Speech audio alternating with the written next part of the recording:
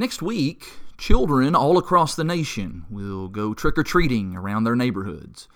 And most of them will do that dressed up in a costume or in a mask. Some of the costumes will be cute, some will be funny, some will be scary, and some will probably make us scratch our heads and say, what are you supposed to be exactly? Yet as different as all of those costumes will be, they'll all have one thing in common.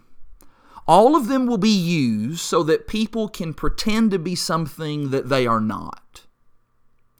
Now, we enjoy that. It's an enjoyable time of the year, and as innocent as that may be for children at Halloween, I'm afraid that many times Christians do the exact same thing with their Christianity. They dress up in a costume, and they pretend to be something that they are not. Think about it. Each Sunday, there are Christians who put on their best clothes, they grab their Bible, they put a smile on their face, and they then attend the worship service of a local church. And in doing that, they try to trick people into believing that they are devoted followers of Christ, even though the kind of life that they are living during the week is anything but that. They say things that they shouldn't say. They do things that they shouldn't do. They neglect other things that they should be doing.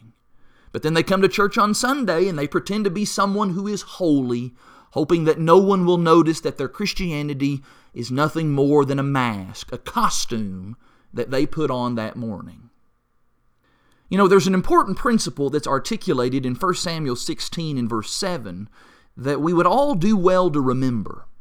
There, Samuel is told by God that the Lord does not look at the things that people look at. People look at the outward appearance, but the Lord looks at the heart. You know what that passage informs us of? That passage informs us that God has X-ray vision.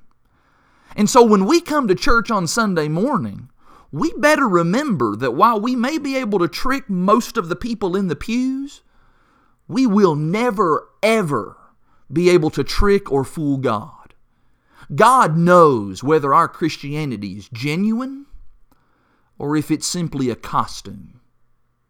And so, take a few minutes today to examine your walk with the Lord. Is the kind of life you're living Monday through Saturday matching up with the life that you portray on Sunday? If not, then brother or sister, it's time to take off the costume and get real about serving the Lord.